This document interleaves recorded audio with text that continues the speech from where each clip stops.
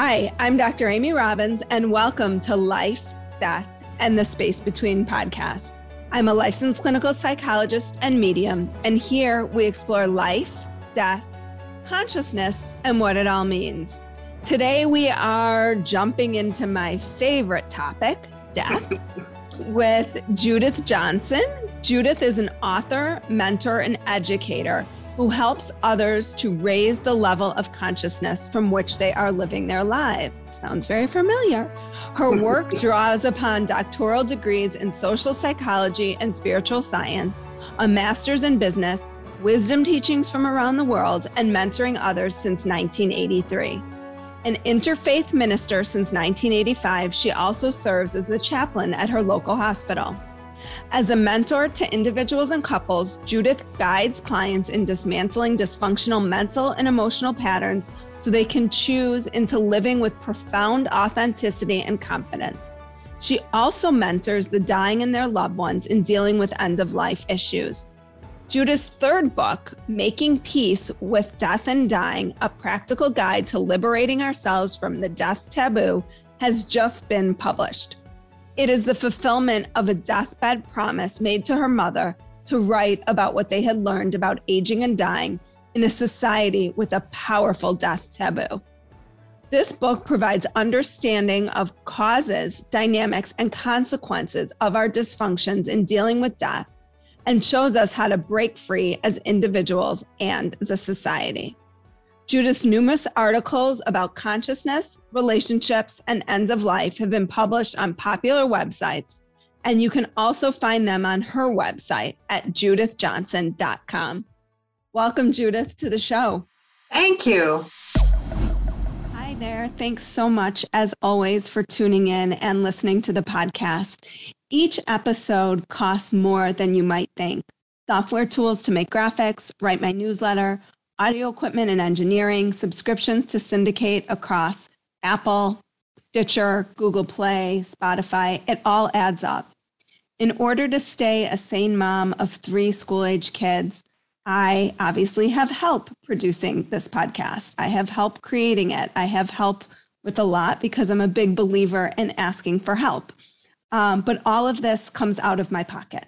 So if possible, I would like to continue to keep my podcast ad-free, which means I would love for your help contributing.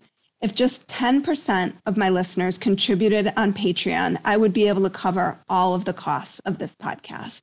So I totally recognize that not everybody can contribute. And what I can ask you to do, if you can, is to follow me on social media, to rate and review the podcast. And you can do that anywhere that you listen to your podcast. There's 3 little dots on Apple Podcasts where you can go to any episode and rate and review. Also, pass the podcast along. Your recommendations are what keeps the podcast alive and keeps the podcast going. So if you feel so compelled to contribute, it would really mean a lot to me. You can do that on Patreon. Just go to patreon.com and put in Dr. Amy Robbins. Also, please follow me on Instagram at Dr. Amy Robbins, at just Dr. Amy Robbins. Feel free to send me any emails at team@dramyrobbins.com and just reach out. I love hearing from you, and I love hearing how the podcast is impacting your life. So here we go with today's episode. Well, what a lovely introduction. We are kindred spirits for sure. Yeah. So let's talk about my favorite topic. When I tell people this, they're always like, how is that your favorite topic? But let's talk about this notion of the death taboo and what that means and how it's become so much a part of Western culture, because it really is more Western than Yes. other cultures. Yeah. Absolutely. I think the best way to access it is to ask viewers to think in terms of how do they feel when they hear the word death? And, most of us have kind of a contraction inside of us. And if you think about the 3 monkeys, the see no, hear no, speak no evil, that's kind of how we relate to death. That's the death taboo, is our resistance and discomfort around even thinking about it. It's as though, well, if I pretend it doesn't exist, like a child covering their eyes. but it does exist. And there's so much that we can do to support each other in having greater ease and comfort meeting that part of life. But in terms of where the death taboo comes from, one of the most fascinating things that I found was that a part of it really originates in European culture and in during the Black Plague. And that was from 1348 to 1352. In that 4-year period, half the population of Europe was wiped out by the Black Plague. So if you even imagine, I mean, we certainly have a small reference point for what we've gone through with COVID, but imagine that half the people you know are wiped out by this disease. And if you think about, this is life in a much more primitive time in our culture, in the 1300s. And one of the things that people did to cope was they made drawings about, like, you know, the images that we see today about skulls and crossbones, the Grim Reaper, those images, and remember, picture's worth 1,000 words, those images come from the Black Plague, when people made these drawings, put them on their clothing in an attempt to fool death into thinking, I'm already dead, you can pass over me. It was the only way they felt any sense of control. So psychologically, that's one of the deepest roots that we have, okay? Another one to look at is around the time of the Civil War. Was the first time that we as a country really faced having a lot of our loved ones die away from home. So this generated the popularity of embalming of bodies to preserve the bodies of our soldiers until they were transported home for death rituals with their families.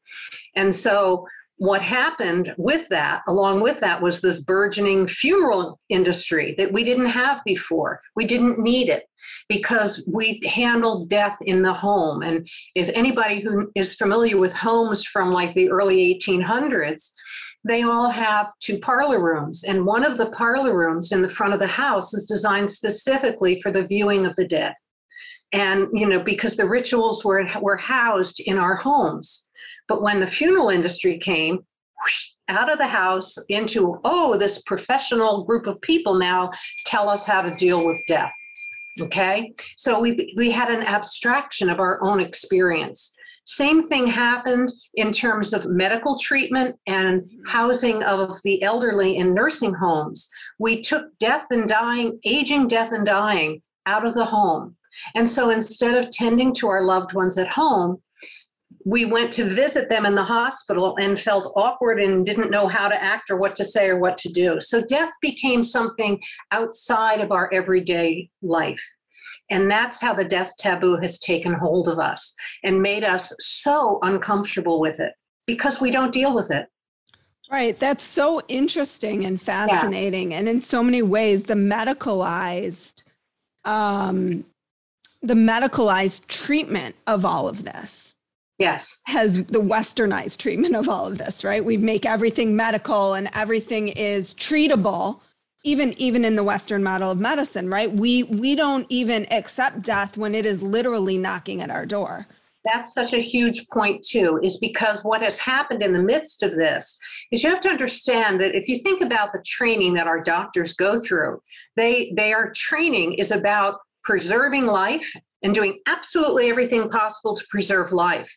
So if you have spent so many years and so many dollars getting trained to be a doctor, and then you're faced with a patient who's dying, how does that make you feel? Makes you feel like a failure. Mm-hmm. And so it's kind of built into the system for doctors to not, first of all, they're not trained in how to support the process of dying, the last stage of life. They're only focused on preserving life. So when all their bells and whistles aren't working anymore, it's an awful moment for a doctor to say, there's nothing further I can do. And it's only within the last 50 years that even the concept of hospice started coming, and really very recent 10, 15 years that it's starting to become something that we all know about. And hospice is specifically professionally trained people who specialize in the last phase of life, the time in life when we're beyond medical treatment and we need to be comforted and cared for well as we exit this world. Or at least we exit our body. Right. Right. And I always say, I think the most beautiful gift that you can give someone is a beautiful death. Yep. I believe that when I have had friends who have lost loved ones, whether it be parents or spouses, and they have been able to give their loved one a death in the home, if that's possible, surrounded by loved ones or in a beautiful place. It's such a different experience when you're coming into a home and you're sitting bedside and there's not medical personnel constantly in and out and beeping. And I know that can't always be the case, but it does give a very different experience to the process. It's like friends are coming and going, people are around, there's a sense of community, a sense of a feeling of love and shared experience that you don't get in a medical setting. But it's just like what I was saying before. It's like we took a wrong turn when we took death out of the home. Now we're bringing it back home, because if you ask anybody, where would you, if given that you're going to die sometime, what's your best picture of dying? Most everybody will say, I want to die at home surrounded by loved ones. Mm-hmm. And that's what we all want. But it's about 75% of us at least will die in a hospital setting. And a lot of that is because we don't take advantage of the opportunity to make our wishes be known legally in advance of need. And that's where the whole aspect of doing advanced healthcare planning comes in. And one of the most important things that I want people to reckon with is you do not have to be old to die. At least a third of us die before we reach the age of 65. And anybody. Let me tell you that even me, who's in the death space, I bristle at that. Tell me more. No, it's just like, you start to think about, my God, like 65 is not that far from where I am. A third, that's a pretty large number. That could be me. Yes. I don't want it to be, but it could be. And I thought more recently, am I too young to start thinking about those plans? And the answer is no, I'm not. And here's the thing. Let me explain why not very quickly on this. Okay. First of all, if you are 18 years old or older, you have the freedom to speak for yourself legally in this country, in most states anyway. And given that, this is what this is about. There are 3 aspects of end-of-life planning that you have the opportunity to let your wishes be known. And if you don't let your wishes be known, then they're not known, and nobody can support that, okay? It has to do with the end-of-life medical care. It has to do with, I have, even if it's $10 in the bank, your money and your stuff needs to be dispersed somewhere in the world. And then the third thing is what kind of ritual you want after your death. Okay. Most important, I would say, is deal with the healthcare. Usually a healthcare proxy is the document that you sign. And let me just speak to that, is that term healthcare proxy is both a legal document and the person who you appoint in that document to speak on your behalf if and when you cannot speak for yourself about what you do and don't want in terms of end-of-life medical care. And when I say end of life, let me expand, let me correct myself. It's not just end of life. It's anytime you're out of consciousness. You might be having a surgery and you're 23 years old and something happens and a decision needs to be made, but you can't make it right then. If you have a healthcare proxy and they know what you want, then that can be honored. So okay? is it just talking to them about it, or literally it is a formal document? It's a legal document, and you can go to your state. Like in New York, it's newyork.gov, and you look up healthcare proxy or advanced healthcare planning. There's tons of material available online, and it's all regulated by your state that you live in. Okay. Yeah, so it's super important, and you brought up another good point there. Is it's not just telling somebody what you want; you have to give them the authority, and that's where the legal document comes in. But it's important that you you don't just fill out a document, which unfortunately happens. A lot of people will go to do their will, and the lawyer will say, "Do you have a healthcare proxy?" No. Oh, fill out this form.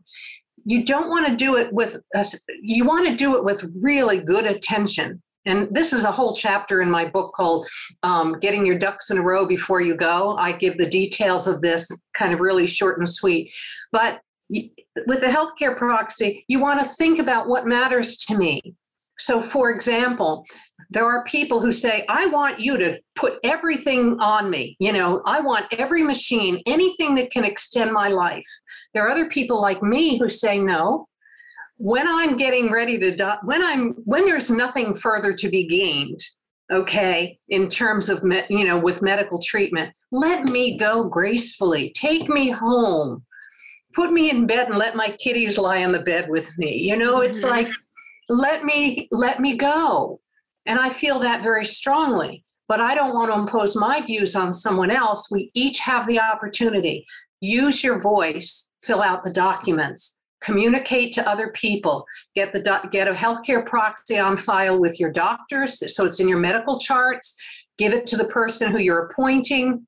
It also helps break the silence about talking about death. I think one of the most the other piece of how we have the taboo that I didn't mention is we live in a world that has very polarized thinking.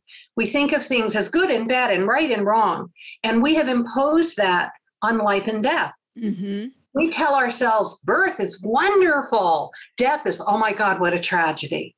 Well, not necessarily. That's simply the value judgment that we put on those two moments of life.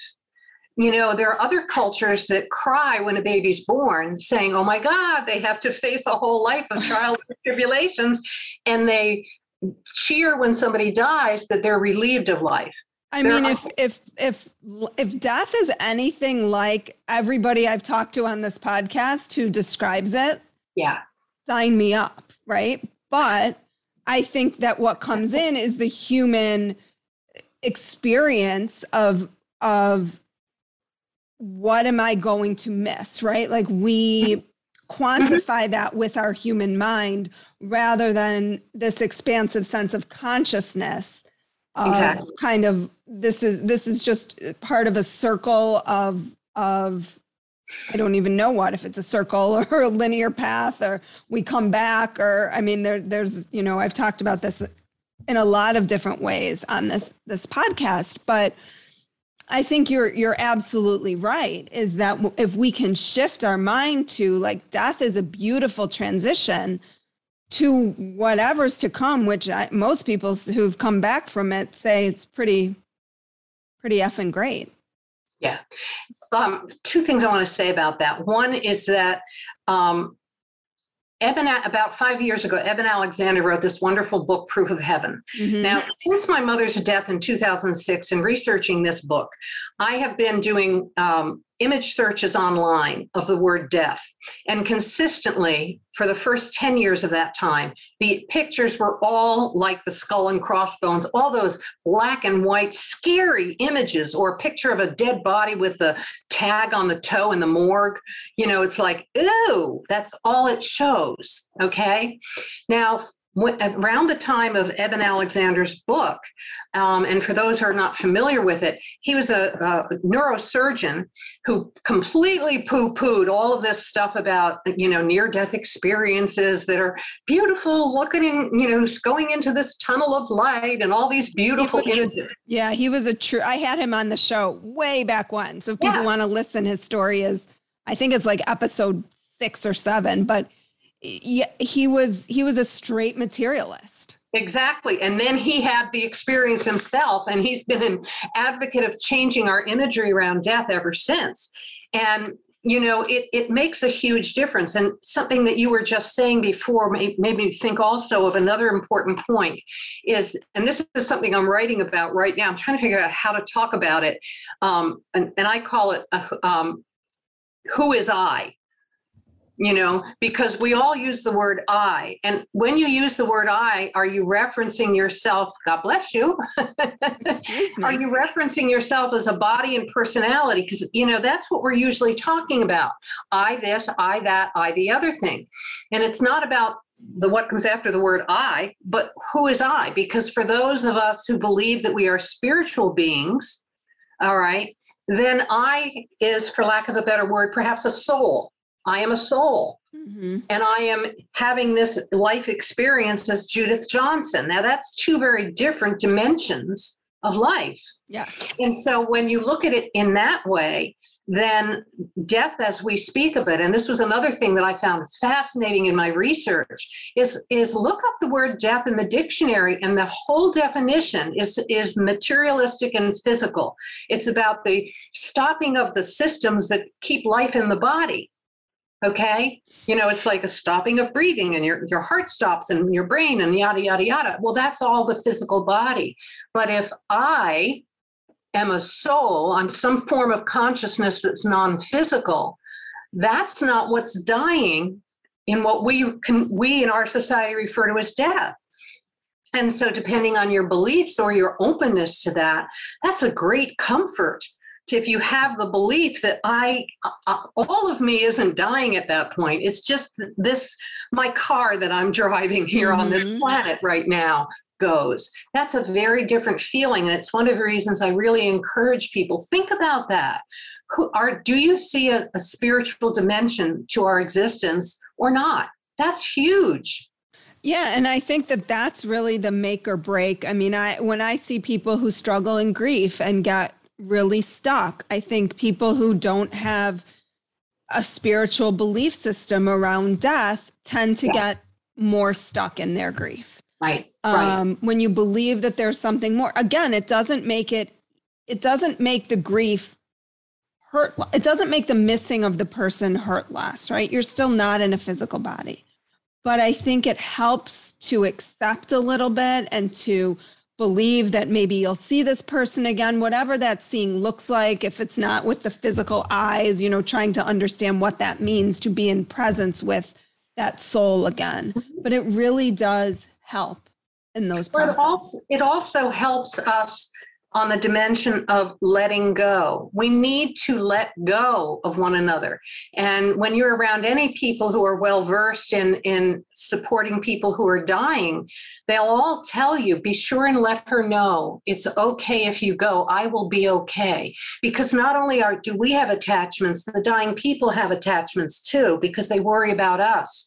And so the letting go process is about accepting that death does happen. And the other thing is that when death is present, do not forget that this is your loved one who's dying. Don't focus on their dying. Focus on your love for them so that they're surrounded with your love right up to the time they go over, to wherever they go. But, we get so obsessed with death that we forget about living right up to the very end. How do we know if we're avoiding thinking about death? Like, what are some of the telltale signs? I know you talk about this in the book. What a great question. Well, number one is, how do you feel? Are you comfortable talking about death? And one of the things I would highly recommend to people, if you haven't already done so, go on a website called deathcafe.com. Look up and see if they have any death cafes in your area. And now they have them online because of COVID and everything. So anybody can go. It's one of the most fascinating experiences because we will talk to total strangers openly about death in these settings, but we don't talk to our loved ones because we are afraid of upsetting them. If you are afraid of upsetting another person by talking to them about death, it's really probably because you're uncomfortable more so than that you're afraid of them. But we have this game that we play about protecting each other, so we won't talk about it. So if you're uncomfortable about talking about death, you're under the influence of the death taboo. Okay. If you have not done things like your healthcare proxy, your will, and things like that, if you have not taken the actions to put your ducks in a row so that that when death comes in your life, you're ready. Now know that you can always update those documents. You know, if your ideas will change, you can update your documents, but to have one in place, if you haven't done that, you're not being very comfortable with death. And the other thing, good news, check and check. Good. And then the death proxy, I got to get on that. But the will has been done since the day we had a baby. So good. And doesn't it make you feel better? Yeah, but it still needs to be updated. And I keep telling my husband, we got to update the will. You know, you should look at it, pick a time, you know, for a lot of people, it'll be like the first of the year. They just go through those documents once a year, just look at them and say, is this still the way I want it or not? Okay, just get it. And that again is part of what it raises your comfort level is accept. The number one thing you want to do is accept the reality of death. We all do it. We all are going to die. And the more that we do to raise our level of comfort around that and accept that that's a reality, the more free we are to live our lives and not live in fear. So I don't talk much on this podcast about COVID just because people, it's covered on enough podcasts. Yeah. But how do you think, because I have a lot of strong thoughts about this, how do you think that death and the fear of death kind of infiltrated our consciousness in a way that it hadn't perhaps with COVID? Well, with anything, when the quantity increases, it's in your face. I mean, it's been in we have had to encounter the depth of our vulnerability because every one of us who has ever taken a COVID test knows that we don't know, it's like a woman taking a pregnancy test. It's going to dramatically change my life, whatever hopefully now for a much shorter period of time, right? I think initially 2 years ago today, exactly almost, certainly in Illinois, we didn't know what that meant. Now, hopefully we have a little bit more of a sense, but certainly I know every time I took one, it was like, oh God, like if this comes back positive, then what? Yeah, it's part of what has forced us to acknowledge the reality of death. It has made death more real for all of us. Do you think we're any better off now looking at death, or did death just become like another thing to fear even more than we were fearing it before? It depends on your level of consciousness. It's funny because as you're saying that, I'm thinking to myself about seeing on the news, how they're doing these mass graves in the Ukraine right now because they don't have time and all to separately, mourn individual bodies. And both of these experiences have made this so intensely present in our lives. Okay. Yes. And if you are already scared of death, then you're more scared now. Okay. Particularly if you are one of the people who, like, I have friends who had loved ones I have a friend whose husband was in a nursing home and she could not go she could only go and put her hand on the window from outside outside in the cold, in the snow, standing there, putting her hand on the window of his room to let him know she was there. And the inability to be there for each other was so huge that my hope is that having experienced that, people will make more an effort to be there for each other now that they can. Mm-hmm. That's a beautiful message. And I think that's what death, certainly for me, and I've talked about this before on the show, this what I call a contemplative death practice. Helps you to do that. It helps you to really put into perspective. Yeah. How do I want to be? Yeah. And this is something else that I want to mention, that in my book, it's throughout the book, there are exercises for people to do. And they're very simple. It's just all asking you to really think about what do I think? What do I feel about this or that? And the reason for that is to help you through the process of acknowledging the reality of death and getting in touch with what your own beliefs and feelings are, and to evolve them to the degree that you want to. Okay. But to normalize it, because otherwise it remains an intellectual concept. Well, and really what you're doing is exposure therapy to death, right? Yes. Which would be the treatment, for an anxiety disorder, which, lots of people, I believe anxiety often at its core is anxiety about death. Yes. Right. Because it's often about control. And ultimately, the thing we usually most want to control is whether or not we're going to live or die. Yeah. Right. Yeah. I mean, is the fear of flying the fear of heights? Maybe it's being on a plane. Maybe it's, but ultimately at the core, it's likely about not being in control, about whether or not you live or die. Heights, spiders, all of these things. And so it seems like in so many ways, that's what you're proposing here. Yes. Yeah, absolutely.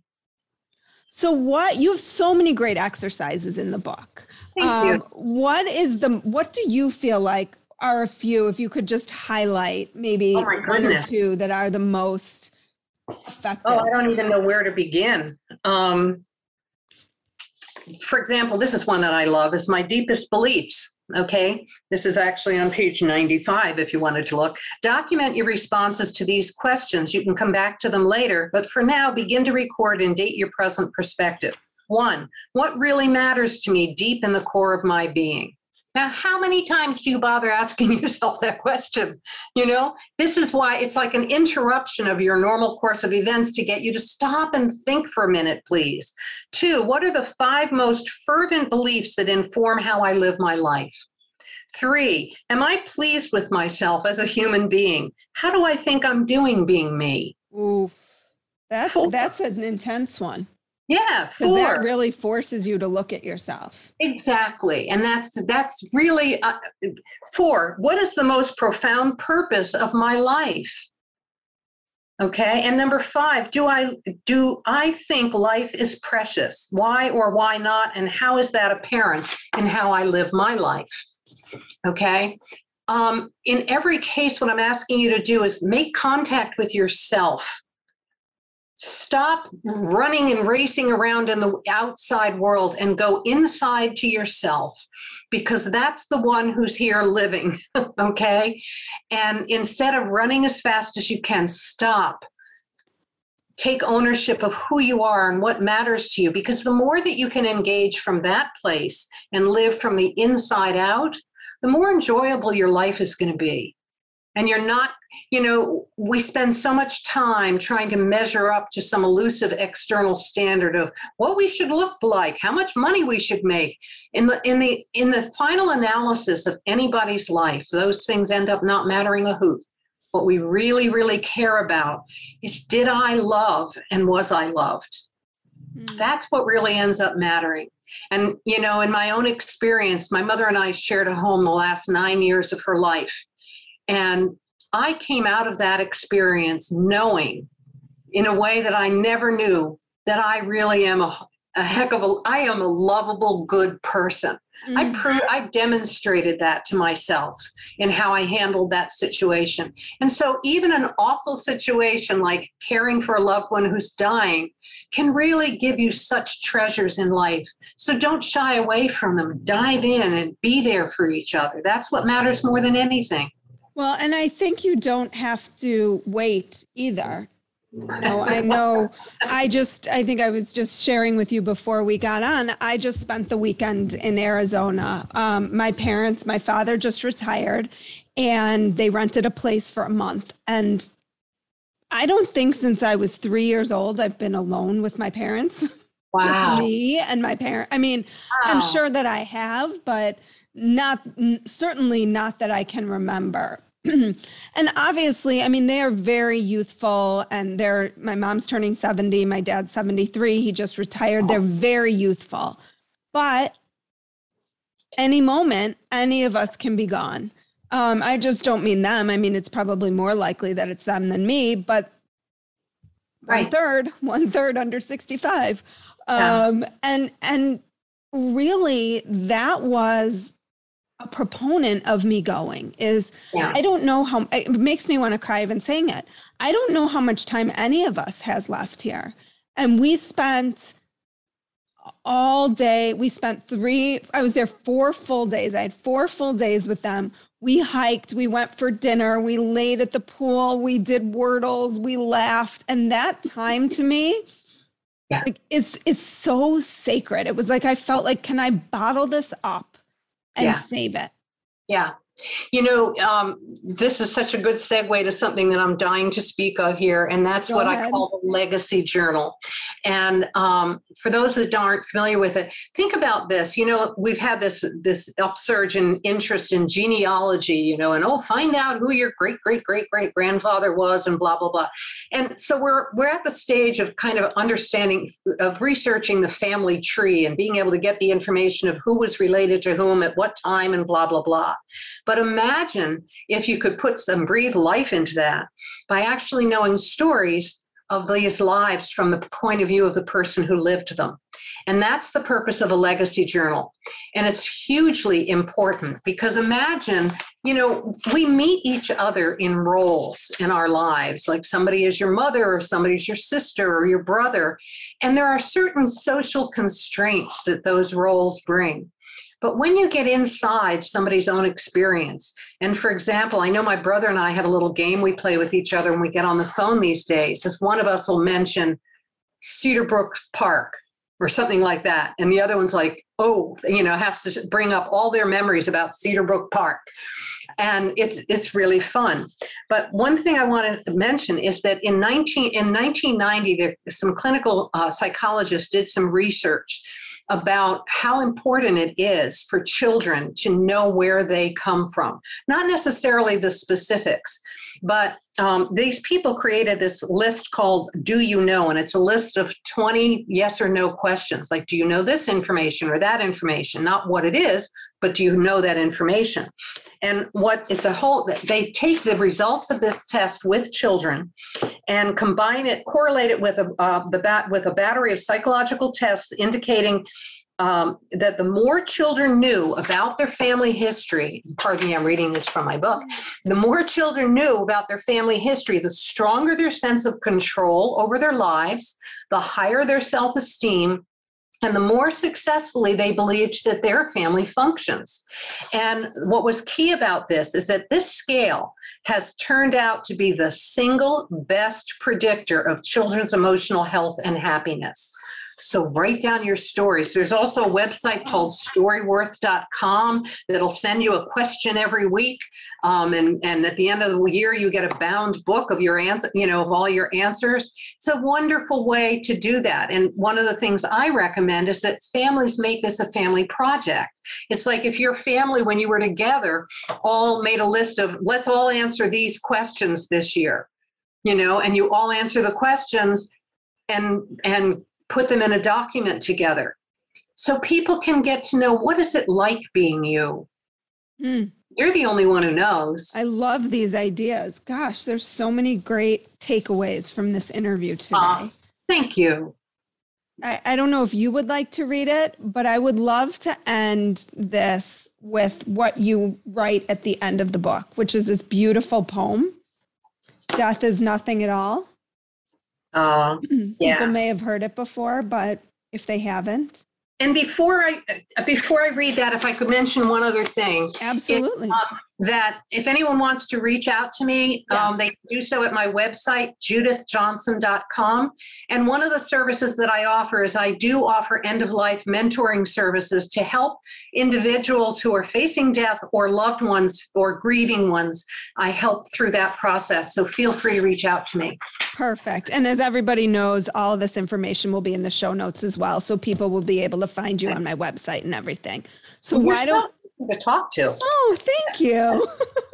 So death is nothing at all. And I just want to preface it by saying this was actually delivered as part of the sermon entitled Death, the King of Terrors in 1910, while the body of King Edward VII was lying in state at Westminster. And my mother asked me to read this at her funeral. Okay. Death is nothing at all. It does not count. I have only slipped away into the next room. Nothing has happened. Everything remains exactly as it was. I am I, and you are you. And the old life that we lived so fondly together is untouched and unchanged. Whatever we were to each other, that we still are. that we are still. Call me by the old familiar name. Speak of me in the easy way which you always used. Put no difference into your tone. Wear no forced air of solemnity or sorrow. Laugh as we always laughed at the little jokes that we enjoyed together. Play, smile, think of me, and pray for me. Let my name be ever the household word that it always was. Let it be spoken without an effort, without the ghost of a shadow upon it. Life means all that it ever meant. It is the same as it ever was. There is absolute and unbroken continuity. What is this death but a negligible accident? Why should I be out of mind because I am out of sight? I am but waiting for you, for an interval, somewhere very near, just around the corner. All is well. Nothing is hurt. Nothing is lost. One brief moment and all will be as it was before. How we shall laugh at the trouble of parting when we meet again. Ta-da! I need to take a minute and pull myself together. You know, I just want to say, being a caregiver to somebody you love when they're dying is a great privilege. And you will learn things about yourself that you might have been afraid to encounter, that you will find out how much goodness you have in you and what you're capable of. Don't run the other way. Run towards where it's happening. And open your heart. Just keep opening your heart and breathing into the experience and saying, I accept this is happening. I'm going to do my best with this. And some days you'll do a great job and some days not so much, and that's okay. Isn't that life? Yeah. Right? Life, some days you do a life. great job and other days not so much. Yeah. Well, Judith, thank you so much. My for pleasure. your time today, for sharing your wisdom and knowledge. It was really certainly enlightening for me, and I live in this space pretty frequently. So I'm sure that for others it will be too. So thank you very much. And for anybody who is interested, the book is Making Peace with Death and Dying.